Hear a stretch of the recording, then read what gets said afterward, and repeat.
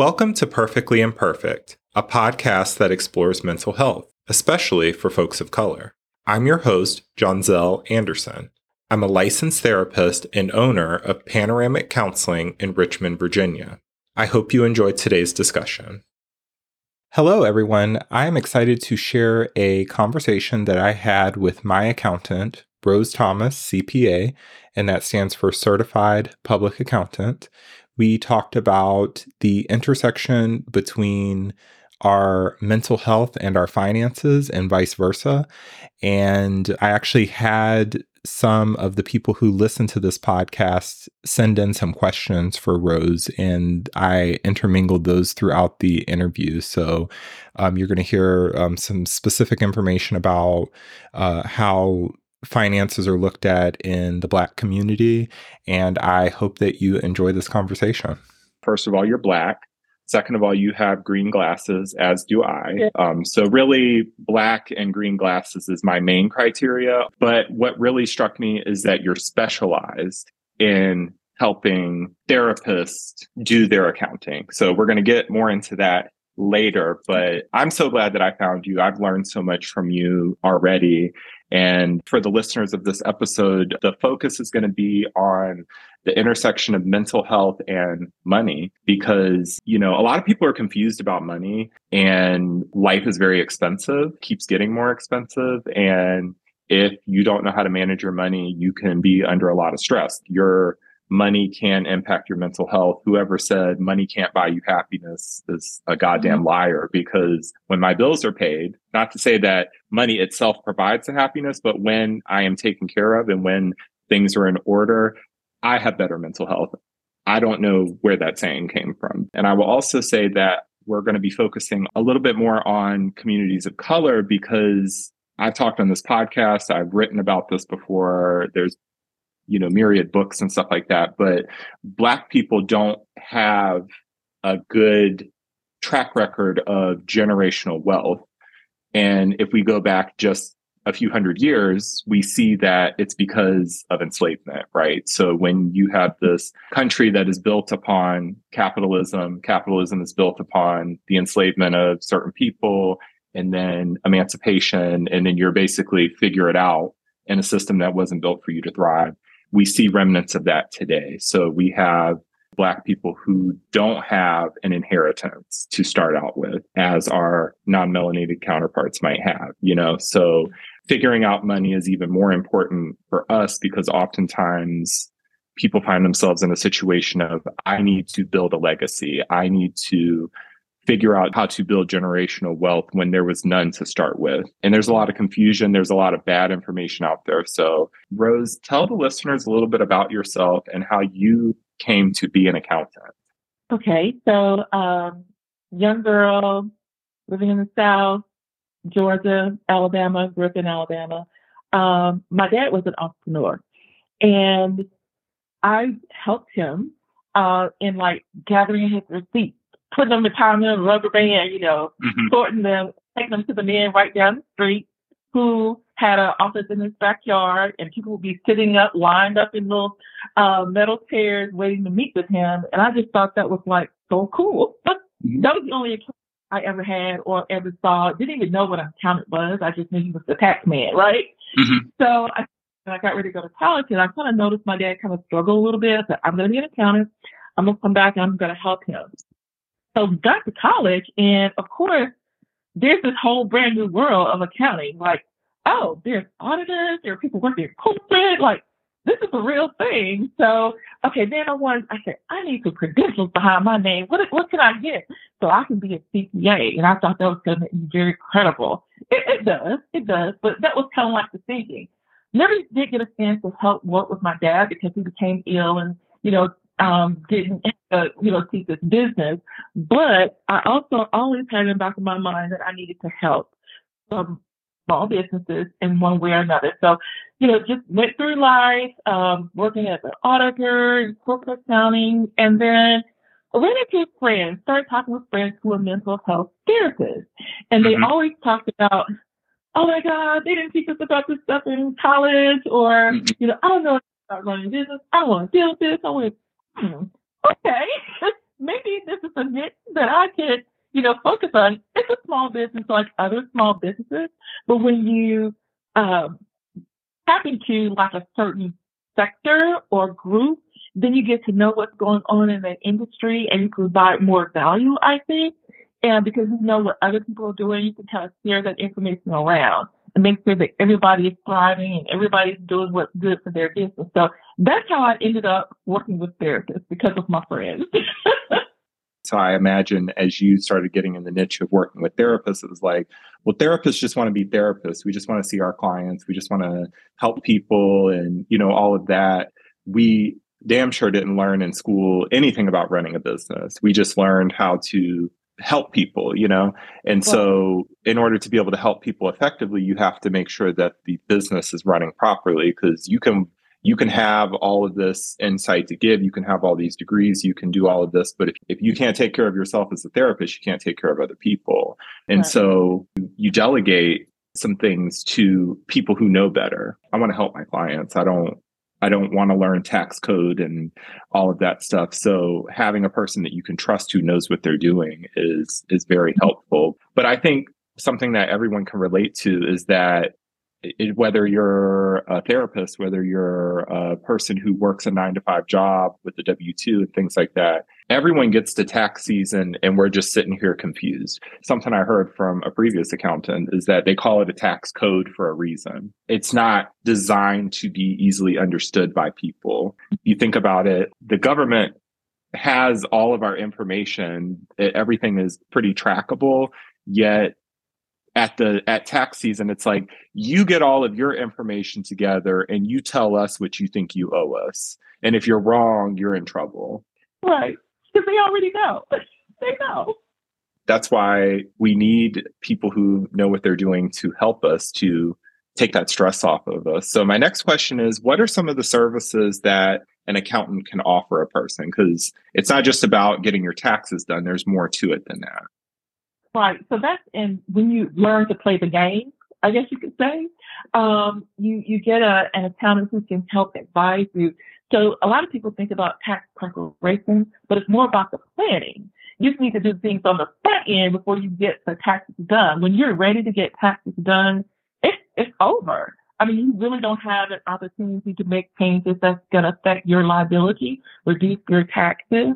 So you should start out in the beginning of the year. The first thing you should do is sit down with your accountant and just let's strategize. Let's determine what's going to help me pay the least amount of taxes that I have to pay.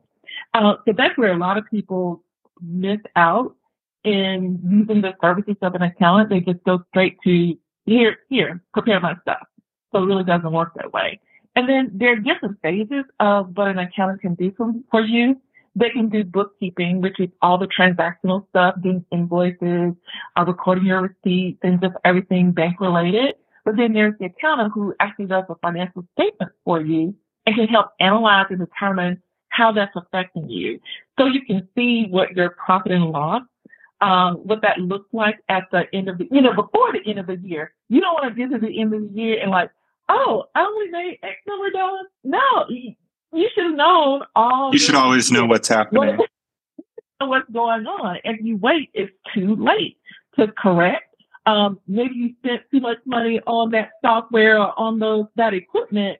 You could have adjusted and been in a better position for yourself when it comes to profit. And, an accountant can also help be like a financial advisor for you to help you manage your money. Make sure you are earning profit. So that comes with talking on the front end, not on the back end. Like, okay, what do we need to do? How do I pay myself? What do I need to pay myself? And just laying out, this is what I need for my family to survive. Okay, and let's backtrack that way, not the other way around, not waiting to see what's left. You want to know, this is what I need, so how am I going to get there? So that's what an accountant can do. Yeah.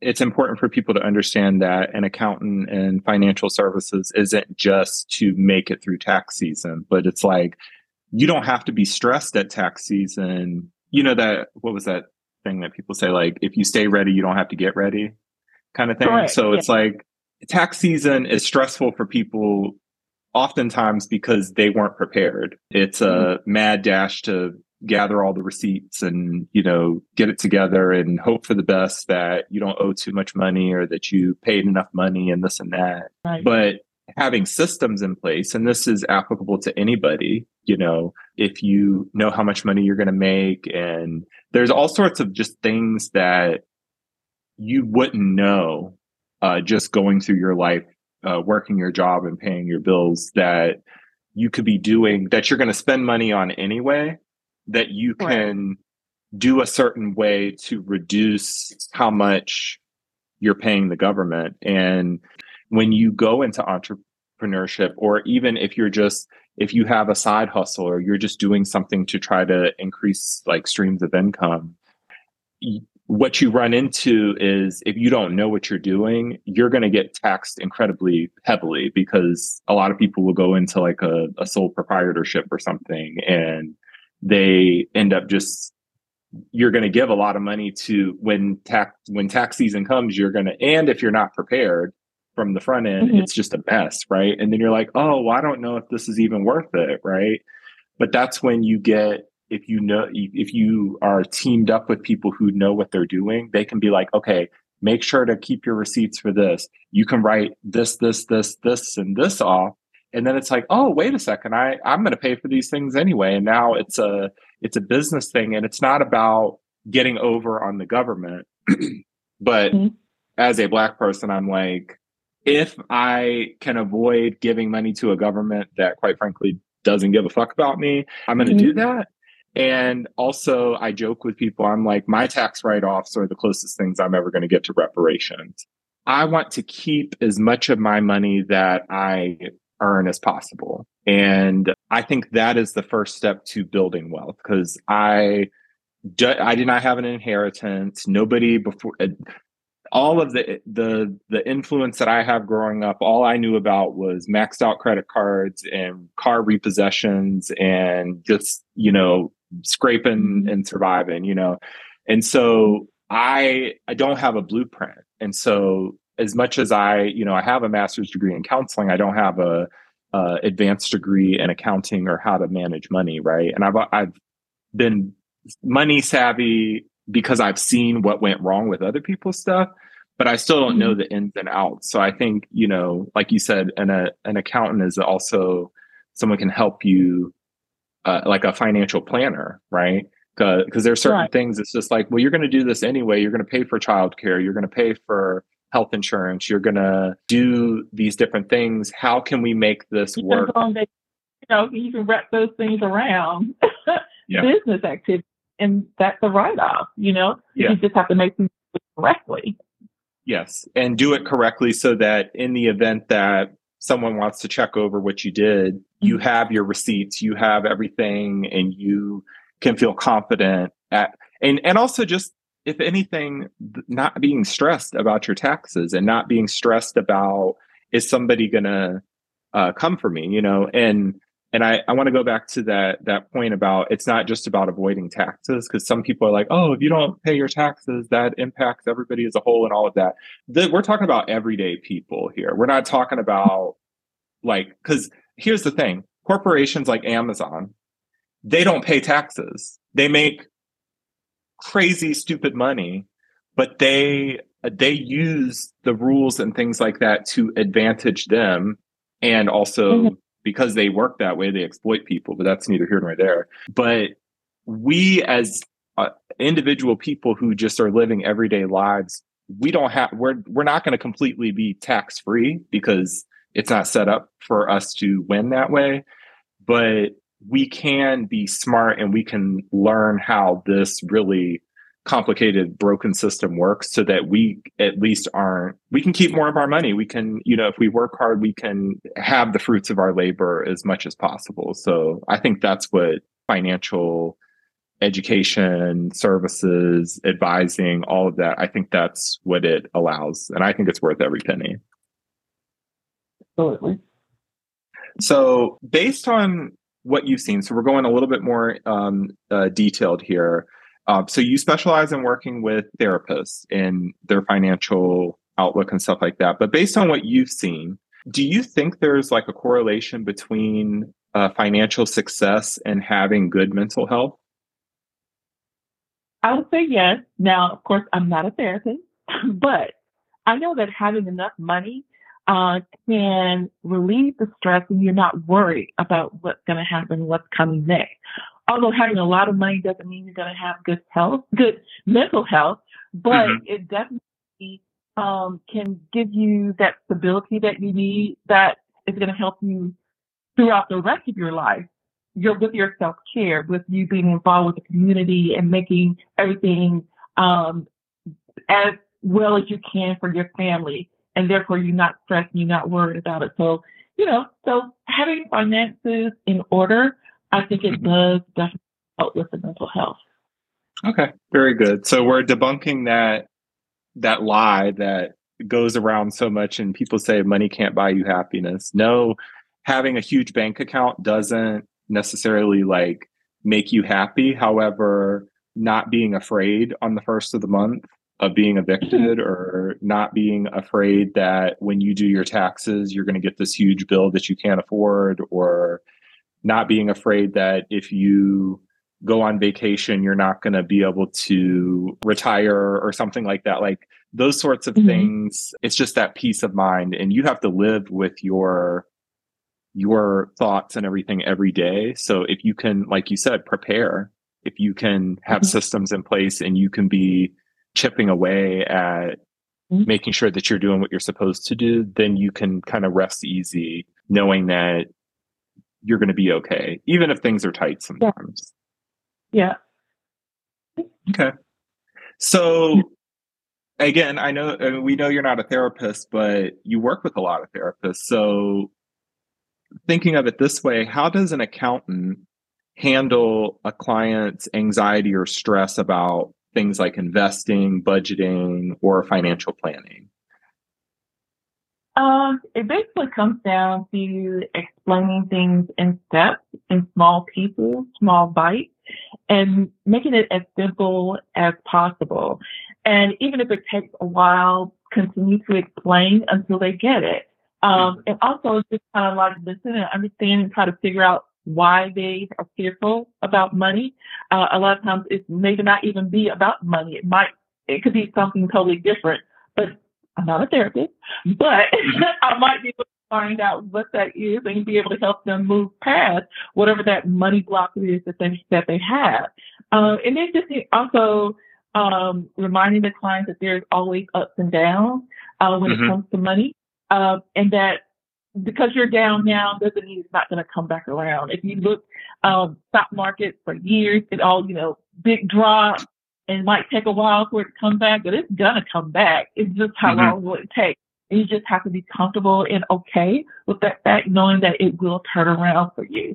And then I guess just for me, being patient and listening to their questions and making sure that I can give them the best answers that I can. And if there's something that I'm not familiar with, that Mhm. I go back for research and come back to them and help them understand what I've learned. So that's Mhm. kind of like, what I do and what I think helps the client to relieve some of that stress. Very good. And people who listen to my podcast or know me, they know I have an anxiety disorder. So I run anxious on a day-to-day basis anyway. So one of my biggest ways to cope with uncertainty, which is a lot of where the anxiety comes from, is controlling what I can control, right? Like you said, things like the stock market and how much money you're going to make, especially if you're self-employed, or just there's so much or even if you're in a 9 to 5 job with a stable salary, you really don't have 100% certainty that something will go wrong and that you won't get laid off or something like that. So we live with uncertainty regardless of what's going on. But being that preparation and being able to have somebody who knows and has experience too, of being like, okay, well, it's been down before and then it comes back up, or just someone to, even if you're doing everything right, which Rose is my accountant, so sometimes I'll do a check-in, at the end of a quarter or something, and I'm like, okay, well, look at my books so far and everything. Now I'm an organized person. Like I used to pride myself on like when I would get to tax season, it's like I'm handing everything over to the accountant on a silver platter. Like I do all of the bookkeeping and the day-to-day everything. So, but it's more so for me, that peace of mind of knowing, okay, you're a professional, look at this. And then it's almost like you're doing fine, Johnsville. But also if I'm not, if there's little things that can be adjusted, being told like, okay, well, try this, or maybe for the next quarter, do this. It's just like, okay, I'm doing the best I can, but also there's ways to improve things. It just makes me feel empowered, you know? So I love that I can be independent, but also have the support as I need it. So. Hey, y'all. I'm interrupting this episode to let you know how you can support my podcast, writing, and other creative projects. Head over to the show notes of this episode where you can consider buying me a coffee once or monthly, gift me a book from my wish list, or just leave a nice review to help others find this podcast. I know your time and money is valuable, so thank you in advance for your support. And now, let's get back to the show. So, thinking about folks of color, I got a question for you. Do you see a difference in how Black men versus Black women view money? I think, let's see, Black women are more about taking care of the family. And so they're going to be more careful when it comes to spending, whereas a Black man probably looks at money as more of a status symbol. And the more things that they can buy or show to their friends, that's what. However, not to say that they don't care about their family, they're not concerned or want to make sure their family are, doing well. It's just that difference in the spending habits, I guess. And the woman wants to make sure that everything is going to be okay all the time for her and her kids and her family, of course. And then I guess with men, women tend to avoid debt, I guess, more than men. And the men are more risky for that big payoff when it comes to that. So that's how I see the difference between Black men and Black women. Very good. Yeah. And I think, you said a couple of times, you're like, well, I'm not a therapist. I find myself as a therapist sometimes I have a lot of conversations with people about money. Okay. And I have to remind them, I'm like, I'm not an accountant, and so it's like, we know our limitations, but we get to, you work with people and their money, but you are exposed to kind of the emotional, the mental health, the social side of things. Whereas I'm more on the mental health, side of things. But the biggest stressor, it's not a secret that the biggest reason that people get divorced is because of money. So when I do couples counseling, almost all the time there's issues with money, right? And I think a foundation of money is that people don't talk about it. People are afraid of it. And I think what you said about some of obviously, there's, when you said like, oh, Black men, Black women, it's not a definite, like everyone is this way. And I have more specific questions about that. But what I said earlier is that I think a lot of Black people are really tapped into the fact that we're not on the same playing field as non-melanated people because of how the history of this country is, right? And so sometimes I'll see people, like you said, wanting the status symbol, wanting to look wealthy, wanting to look secure and all of that without really the preparation behind it to sustain it. In the words of the wonderful Miss Lauryn Hill, she said, it ain't about what you cop, it's about what you keep. Right. So I see a lot of people who look wealthy, they look rich, but the thing is, cars, houses, jewelry, all of that stuff is, people say, oh, I'm making an investment. You're not. It's a thing that's going to break down. It's something that's not going to last forever, right? And so I think but it's a balance. You said between like Black women and Black men and some of those differences. You can have some status symbols. You can attain things that enhance your quality of life. There's nothing wrong with that. You're not advocating for people to just live like they're poor and not enjoy anything.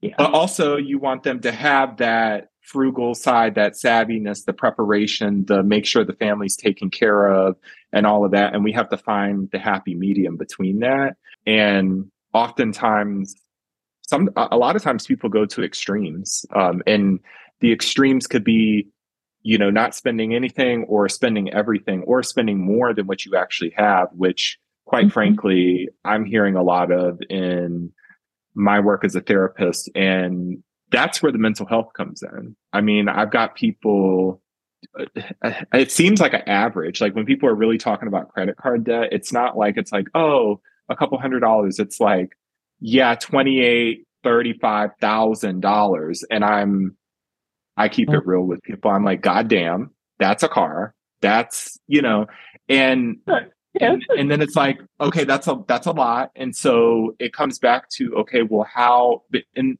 that doesn't just happen because people are bad people.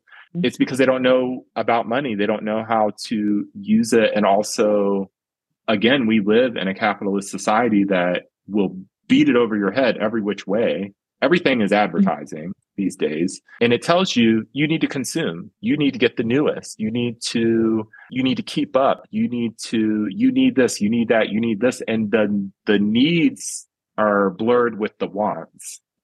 And people get themselves in situations. So I think having knowledge and education about how to prepare is key. And I think talking about that mental health piece, one of the things I tell my clients all the time is when emotions are high, intelligence is low. So emotions are high, say you feel like your car isn't good enough. So you go get something to compete with everybody else, or you feel like your job or the city you live in is, not as impressive as other people. So you make these small changes because your emotions are high. You feel like you're inadequate, or you feel like you're missing out or something like that. Well, when emotions are high, intelligence is low. So you may not make the best decision. You might get that car on a crazy interest rate, or, you might move somewhere and think that you're, making more money, but the cost of living is higher or something like that. And it's really about balancing emotions and information. And I think that's financial planning can really help you with that. It's like, am I doing this out of impulse, or am I doing this because this is a step and this is something that is feasible for me? And a lot of people get that twisted. And that's why, like, the average American credit card debt is like stupid high. And you can't build wealth if you owe people money. Right. And that kind of leads into financial literacy too. And when you think about men, women, and the different,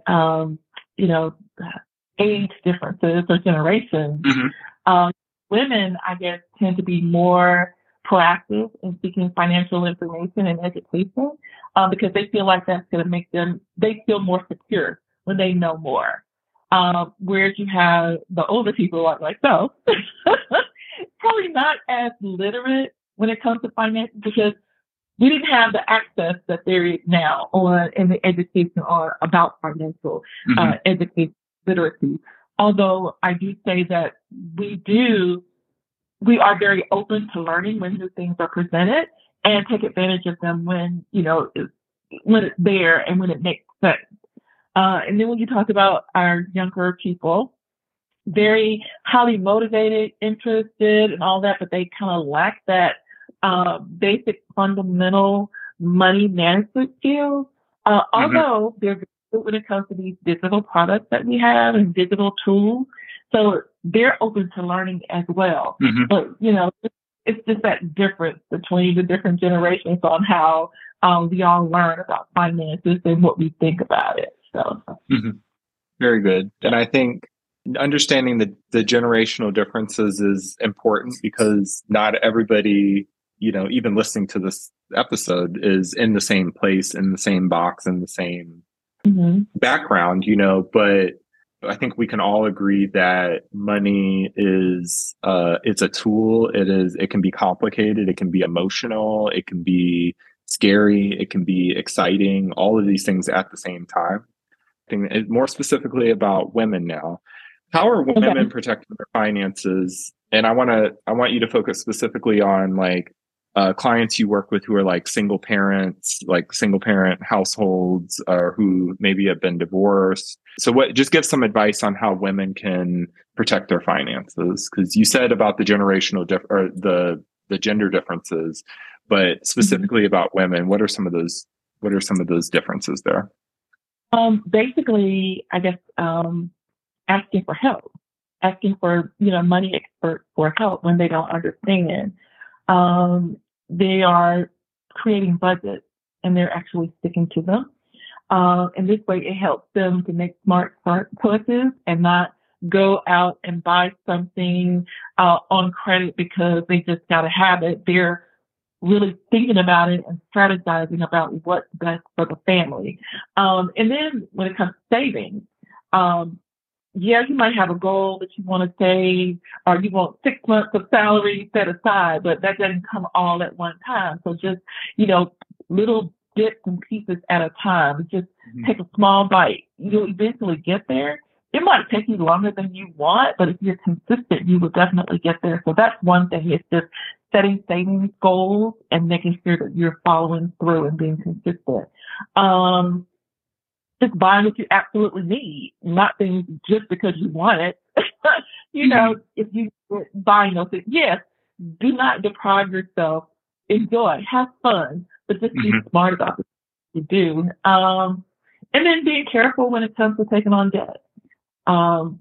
It doesn't make sense to go out and get this $600-700 car note when a $300 car note would do just as well. So just being smart about those things and plan for emergencies.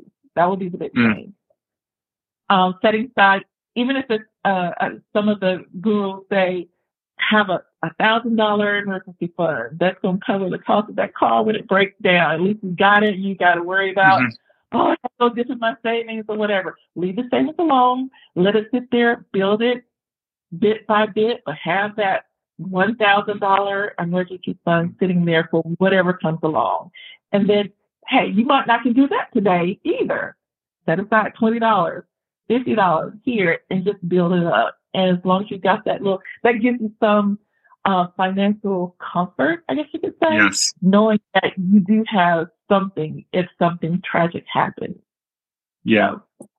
Earlier this year, I had a system in place to where I was putting a little bit away each week to an emergency fund. And literally, I checked the savings account one day and I was like, oh, wow, I have over $1,000 in there. And I've just been putting money in, $50 a week or something like that. And the same day that I looked at the account and I thought to myself, my emergency fund is getting where it needs to go.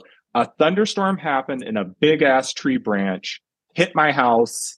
And I shit you not, it was literally right outside the window. I was doing a therapy session while it happened. It's just like this loud boom. It caused specifically just enough damage over my home insurance deductible to where that the money I had in my savings account went whoop. And when you say the account was nicknamed Rainy Day Fund. Okay. The universe is a cruel bitch because it was literally a rainy day that took all of my money, but I had the money to get the part of my roof fixed and to get that giant tree branch taken out of my yard. And had I not prepared, I would have had to put it on a credit card, which then would have caused me stress. Stressed about it. Yeah. You would have been stressed about it. So, you had it available. So that's why you need that small emergency fund, just for things like that. You use your emergency fund for an emergency. It's not like, oh, the new Jordans are coming out and I really want them, so let me dip into this is not an emergency, right? No. An emergency is a tree fell on my house and I would like to not have water inside of my house kind of thing. So let me fix what I need to fix. And so since then, I think I prefer the stress of, okay, all of my savings are gone, but the thing was taken care of, but I had the system in place. So now I'm putting $50 a week back into that and it's building back up again. And I'd rather have the stress of, I have to build a savings again, as opposed to, the stress of something has happened, I can't afford it, it's on a credit card, and they're charging me 26% interest every year to cover that.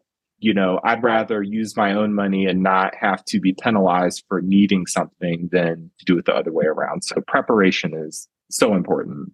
Quite frankly, that 3 to 6 months of income thing is a goal that I think if you chip away at, you can achieve. It's just the diligence and, like what you said before, it's consistency.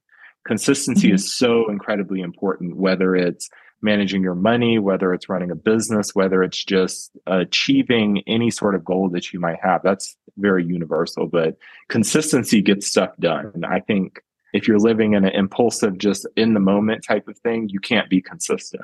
Right. And the bills will pile up very quickly. So consistency is so incredibly important. So thank you so much for your time. I want to wrap up with one more question.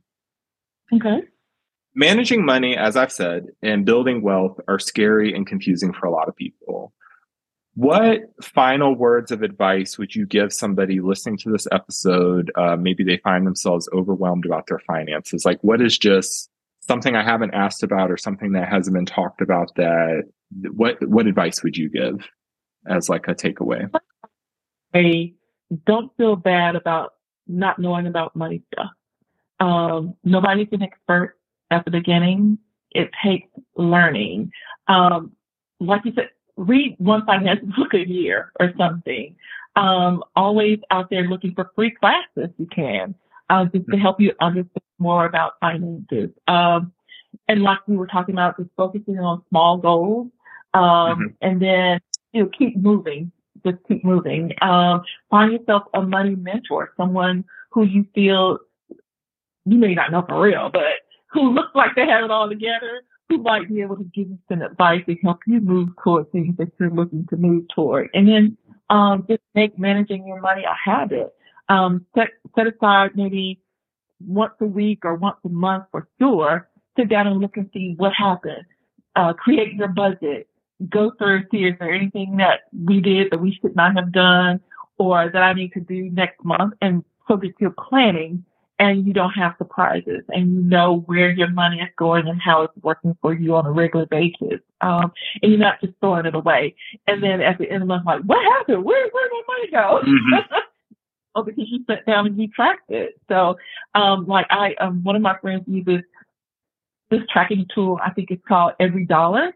So they sit down with their budget and they plan it out for the month. So you know what's happening. So you can't say, we might not have enough money for whatever it is you're wanting, but at least you know that in advance. If you don't go out and do something crazy, and then now you can't buy groceries because you spent all the money.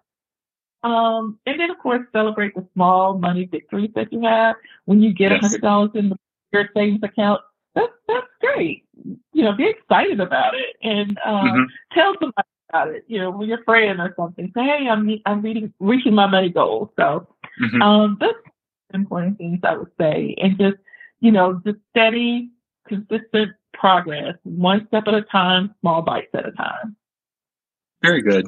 I know that I've learned so much from you just in having this conversation. And I hope that the people listening feel inspired and also validated that we may not have been given all the answers and the tools and the education and things like that, but you're never so far down that you can't build yourself back up. And even if you're doing really well, you can always do better.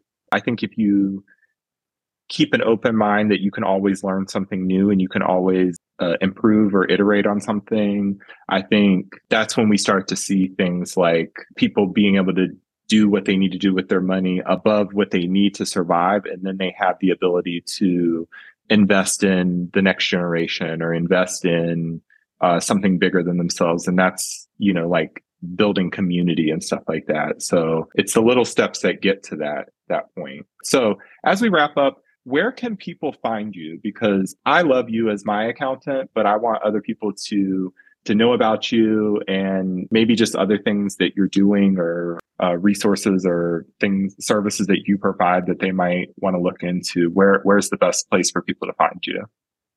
Sure, they can go to rosethomascpa.com.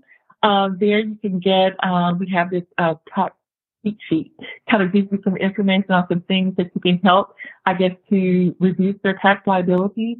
You also have an opportunity there to join my Facebook group if you are a therapist. And if you, even if you aren't a therapist, you can book a call with me if you'd like, a free call, and we can just talk about some strategies to help you move along your journey. And if it's something that maybe we can work together on, we can do that as well. Like I said, always go out there and look for reading materials and just be diligent about learning and be excited about wanting to know more about your finances. Awesome. Well, thank you so much. And I will be sure to put your website in this episode show notes. So if you're listening, definitely look in the show notes so that you can click the link to find out more about Rose and the services that she offers. For those listening to this episode, as always, I appreciate you. Thank you so much for listening. And until next time, you take care of yourself. Bye-bye.